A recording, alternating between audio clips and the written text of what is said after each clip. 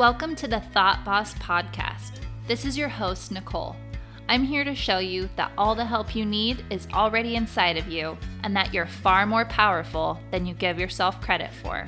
I'm glad you're here. Now let's turn you into a Thought Boss.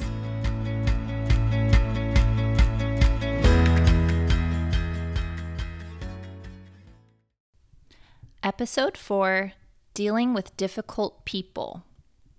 Okay, this week is going to be really good. We are talking about those really tough people in our lives, the ones that we can't quite get rid of, but we kind of love and we kind of hate, and we're just trying to figure out how to deal with them. Okay, so think of your most difficult relationship. Maybe it's the one with your son or your boss or your father or your sister-in-law. What makes that relationship difficult? You'd probably say something like, my son is defiant. He does not listen to me and he's so disrespectful. He's so difficult. Or my boss is crazy. She has unrealistic expectations and she never appreciates anything that I do. Maybe it's your relationship with your spouse. Maybe you feel like no matter what you do, you're just never good enough. You are constantly running around trying to please them or trying to make everything just right. Do you know what really makes a relationship difficult? You're not going to like this, but you're also really going to like it because it puts all the power back in your hands. The only thing that makes a relationship difficult is just your thoughts about the other person and about yourself. It's just your thoughts. Now, I totally get that you don't believe this yet. You're saying something like, yeah, but you haven't met my father-in-law. You have not met my boss. Like, they're legitimately crazy. We'll see. Okay, so there are 3 types of people in our lives. There are the strangers. These are people who we have minimal contact with, minimal interactions. The people that are all around you, like in public, when you're out shopping or at the library, you're taking a walk or you're attending some sort of an event. We also have acquaintances, and these are basically strangers, but they're people that we have recurring interactions with. So people like our mailman or our yoga instructor, or even our child's teacher or some of your coworkers.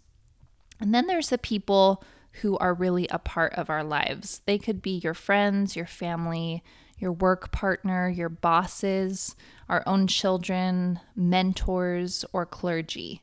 And we spend most of our time with these people, usually several hours a day with one or more of these people. They greatly influence our thoughts and beliefs about the world and about ourselves. These are the people who we're going to be talking about today because they're the ones that for the most part are fairly permanent in our lives.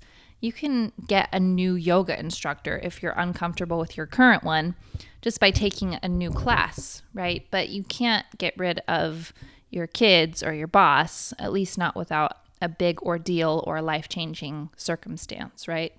So if you're thinking of that difficult person right now, you may be thinking, yeah, I would totally get rid of them if I could. But you know what? You're lying. The reason you have them in your life is because you want them in your life to some degree. You know that if it were absolutely necessary and they were continually crossing boundaries in an unhealthy, unsolvable way, you could get them out of your life for good. But you haven't yet. Why not? Usually we put ourselves in a difficult spot because we're stuck in between wanting to get rid of a person and never have any interactions with them ever again, and the desire we have to have them in our lives for one reason or another. And it may be your boss who you have a really hard time dealing with, but you still want to have them as your boss because you want to be at this company and it's going to get you where you want your career to go. Or it could be a parent or a sibling, and you're stuck in this spot where you feel uncomfortable when you're around them, but you haven't removed them from your life because you feel this obligation to be there. Or you staying is a part of your definition of being a good daughter or sister or friend, but you still don't know how to handle that discomfort of being around them. That's the part we're going to talk about today. So think of your most difficult relationship or any of your difficult relationships, and we're just going to go with a common one, your sibling. Okay, we're going to say your brother or your sister. You want them in your life because you want to be a healthy family that talks to each other. That's just your idea of what they do. So you want this, let's say you want this brother or sister in your life, and you have a hope that someday things are going to be good. You have this idea of the kind of person you want to be, which includes showing up for your family. But every time you're around them, you're uncomfortable. So let's stop there and look at what's going on in your brain when you're in the same room as your sister, your difficult sister. If every feeling is created by a thought, which it is, then we have to go back and trace the feeling you're feeling to a sentence in your brain. Is it some form of a judgmental thought? Is it a fearful thought or a worrisome one? Maybe it's a memory you have of them when they were rude or argumentative or cold or unloving. Whatever it is that you're feeling, it can be traced back to the thoughts that you're having. Now, most of us just sit in that discomfort because we believe that the way to solve it is for the other person to change. And that's a really tough place to be in because now you've given away any power you had over the situation to the other person. Your thought is, this is how they are and it's terrible. And if they did X, Y, and Z, if they would just change this or that, things would be so much better. But guess what? I have got great news for you. And you're not going to believe me, and that's okay, but I'm going to tell you anyway. You can stop feeling crummy around them right now, right this very minute. Did you know that? Let's take your power back. So first, we've got to look at what they're doing. Let's say that every time your sister comes over, she's really judgmental. Everything she says is just oozing with judgment, and you hate it because you have your own judgments about her and her life, and you just want to be accepted and loved, right? It's a funny thing. When we don't feel loved and accepted, that's exactly how we end up showing up for other people. So sister comes over and she says something like, "Hey, I thought you were going to get a new rug in this room." Immediately, your brain starts going crazy. You start thinking things like, how dare her? Doesn't she know we had hospital bills to take care of? Like, who has all this money to buy a new rug? What's wrong with this rug? I'm just going to keep this rug to make her mad. I can do whatever I want with my house. Why does she have to find everything that's wrong with me or with my house? Now, whatever your thoughts are, they all stem around one thing. And you may think you're feeling totally justified in those thoughts, but let's rewind. The reason you're feeling terrible when she says this is because of the thought that you had about what she said. And the underlying thought is, I don't want to be judged. She shouldn't be judging me. You see, we have these big, thick manuals in our minds, these giant books. The manual is a concept I learned from Brooke Castillo. And if you've ever bought anything new, you know that even for little things like a toaster, you can get a manual that's like 20 pages long with it. And for something as big as like a car or something, it can be hundreds of pages long. And it tells you exactly what the car does and should do and how to use it and what all the parts do. Well, humans are far more complicated than an automobile or a new vacuum. And we don't realize it, but we've taken all the information we've ever received and we've written a manual for every relationship that we have. The manual tells us a good sister does exactly these things and never these things. They're supportive and loving, and they should be there for you and give you advice, but never judge you. They should be beautiful and fun and send you beautiful birthday gifts every year because they're supposed to be the most fulfilling relationship you have. All the messages our brains have ever received from anybody in the role of a sister, all that has been compiled into this gigantic book in your filing cabinets in your brain, and it turns it into a user's manual for the people who fill those relationship spots in our lives. Now listen, your brain is just doing its job. This is totally normal. You're learning and collecting information and you're trying to apply it to what you see around you. It's how you make sense of things. Now, unfortunately, those manuals set us up for failure because what we didn't write in our manual is that people are not machines and that they're all different. Every sister is different and every boss is different and there's no one size fits all. So just so you know, it's totally okay. But be aware that you've got an instruction booklet written for your difficult sister and it's a big, thick manual called How to Be a Good Sister. And you've written it, and you've never given it to her, and please don't try to, but you're expecting her to know and do all those things exactly perfectly. And here's the proof. If a stranger came into your house for whatever reason and they said words about your rug, would you be upset? Maybe. Maybe you would feel differently, though, than you would about your sister saying those words.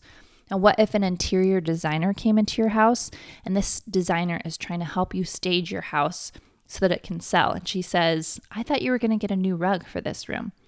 Are you going to get upset with her? Or are you going to say something like, oh yeah, it's in the mail, or thanks for reminding me, or I will totally get that rug that you suggested, or what do you think is wrong with this rug? But you're going to respond in a different way than you would respond to your sister because of your thoughts. Do you see how you react different to the same words because they're said by different people?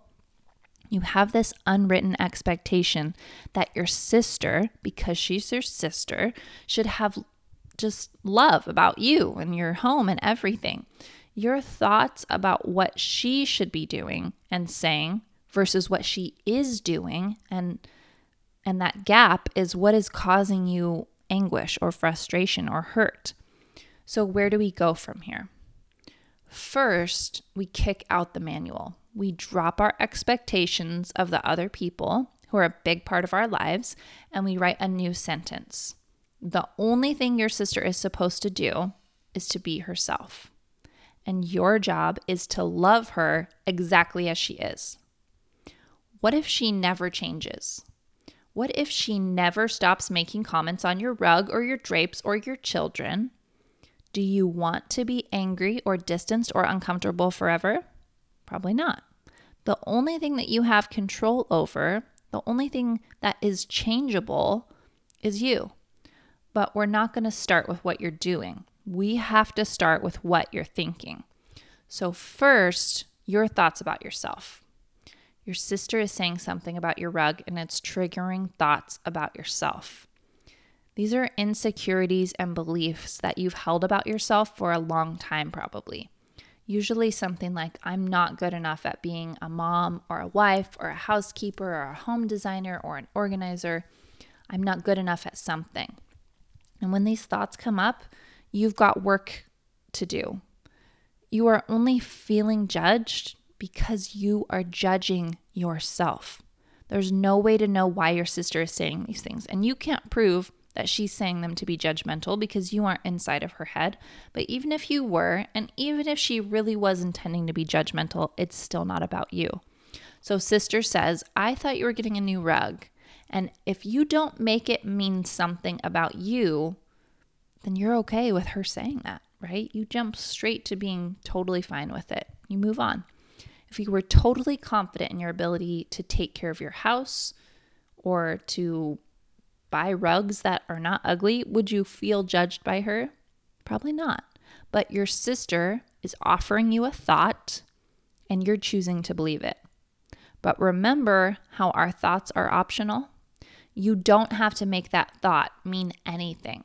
You could pretend that it didn't mean anything at all, or that she didn't even say it, or you can just go to that place of confidence in your thoughts. Your confidence is going to come from thoughts about yourself, like, I've totally got this rug situation covered. It is really not a problem. Or I really like my rug, and it's okay if other people don't. Or maybe she's right that I need a new rug. Maybe a new rug would look better in here. And maybe next time I'm at Home Goods, I'll look at the rugs. But it doesn't have to come from a place of fear of not being good enough. Just, oh, that's a good point. So the point here is that you don't have to make up this elaborate, dramatic story about your sister and what she thinks and what it means about you. You can just take what she said as words coming from somebody's mouth, and you can move on from there. Now, it's important to mention boundaries a little bit here, and I'll do an episode on boundaries, but for now, we're going to do just a quick little overview. So you've got rules for your house and your body that if those rules are broken, there are consequences. This is what a boundary is. Now, a lot of times, boundaries don't need to be expressed because they're just part of our culture or our human expectations. They're kind of normal. Most people have physical boundaries around how people are allowed to interact with them. We don't allow others to hit or to push us, and we have personal space. And those may be different depending on your country or your culture. But if you live in America, usually there's this general idea about how much space is appropriate between two people. And that shouldn't be invaded, right? So we have rules about our property, like you ask before you touch or you use something. You don't destroy or damage things that don't belong to you. So let's just say sister comes into your house and she makes a comment about your rug and then proceeds to move your furniture around and roll up your rug so she can bring it out to the dumpster. This is likely a clear boundary violation, and you need to enforce the consequence. You say something like, I don't know what you think you're doing, but you're not allowed to come into my house and move furniture and take my rug. This is my stuff. You're not allowed to do that. And if you don't stop, you'll be asked to leave. Now, if we have a family member or someone in our lives that is consistently violating boundaries and we are not enforcing them, or we haven't said anything, they're going to keep violating those boundaries. It's not their fault that you're not enforcing the boundaries. It may be wrong what they're doing, but you're the one who needs to speak up and say, this is not okay and this is the consequence. I leave or you leave or something changes, right? Like we call the police. So you say something like, I don't know what you're doing, but you're not allowed to do this. And if you keep doing this, you're going to have to leave. So it's never too late to pause things in any relationship and say, I'm really uncomfortable with this. And if you don't stop, I'm going to ask you to leave or I'm going to leave. So we'll go more in depth on boundaries, but just know that you can have rules about yourself and your things and your body and speak up about them if those lines are being crossed. We can't really change what other people do, but that doesn't make whatever they do totally acceptable in our space or our homes or our bodies. And we can react in the way that we feel is appropriate. So when we're dealing with difficult people, it's important to know that the only reason you want them to behave differently is because you think it will make you feel a certain way. But our feelings never come from our circumstances. They come from our thoughts. So circumstances, which includes the people in your life, they can influence our thoughts, but ultimately we're the ones who get to choose if we'll continue thinking a thought or if we believe it, right? So if your boyfriend sends you flowers on your birthday, it may be easier to think wonderful thoughts about him and to love him, but you don't love him because he sent you flowers. You love him because of your thoughts about him. You're thinking things like, oh, that was so sweet or so thoughtful, and he knows I love flowers, and what a nice thing to do. I feel so special. And those thoughts are going to be creating feelings of love for him. But if your boyfriend doesn't send you flowers on your birthday, can you still love him and appreciate him?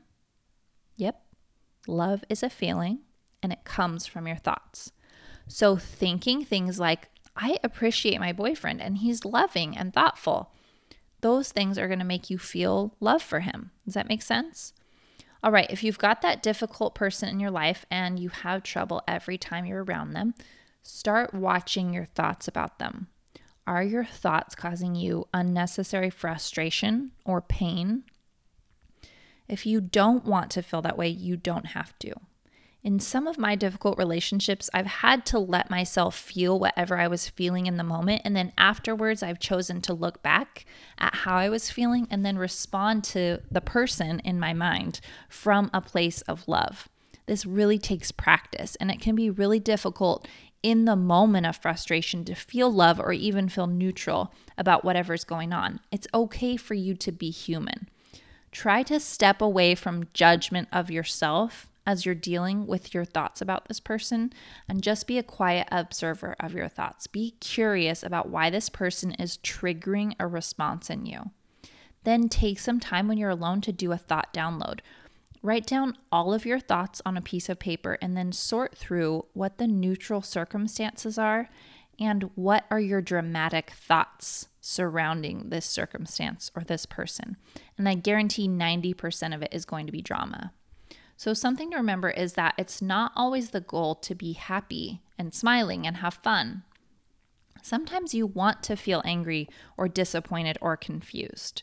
So the way to know what the appropriate feeling is ask yourself, is this feeling serving me? Is it helping me to act in the way that I feel is appropriate? Only you get to decide what you feel is right.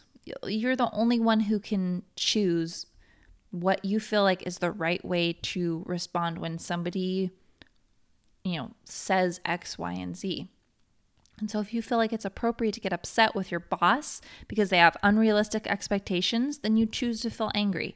The goal here is to be aware of what we're thinking or feeling and then decide who we want to be and how we want to show up in that situation. So if you want to show up as a loving, forgiving sister, when your sister comes over to visit and she points out your terrible rug, then you need to find thoughts that are going to help you feel that way.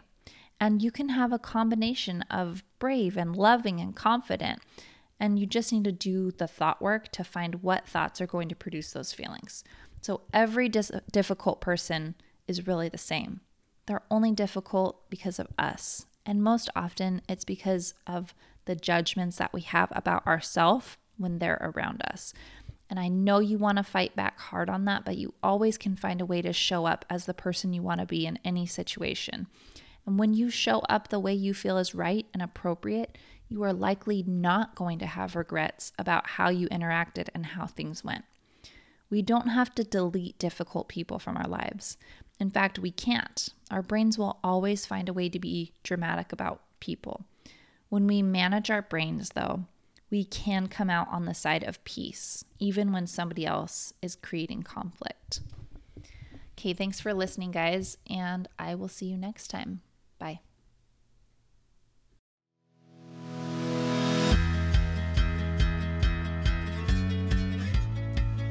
Hey, thanks for listening.